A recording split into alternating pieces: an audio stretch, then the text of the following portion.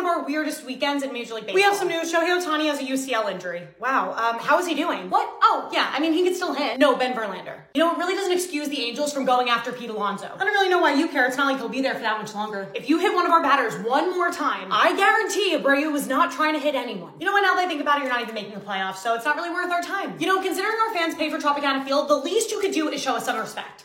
Hey, if we're doing an August report card, we get an A+, right? I'm not having fun. Seriously, think about how much money you spent at the deadline and you still can't win some games. Well, to be fair, the Mets are still paying for Scherzer, so. Verlander's better. Is not. Is too. Scherzer has more strikeouts. Verlander has a World Series. So does Max. Okay, well, Verlander doesn't get mad all the time. Yeah, except when he drops an F-bomb over a pitch comp, which is pretty ironic considering Alex Cora is the reason we have a pitch comp. All right, in other news, wait.